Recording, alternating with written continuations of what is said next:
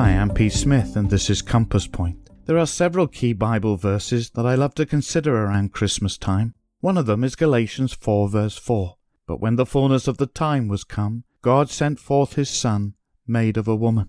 Another rendering puts it like this: But when the proper time came, God sent his Son, born of a human mother. At the exact moment God had planned, God's Son was born of a virgin. Truly a miraculous conception, yet an ordinary birth, if one can call any human birth as such, for it is truly a miracle too.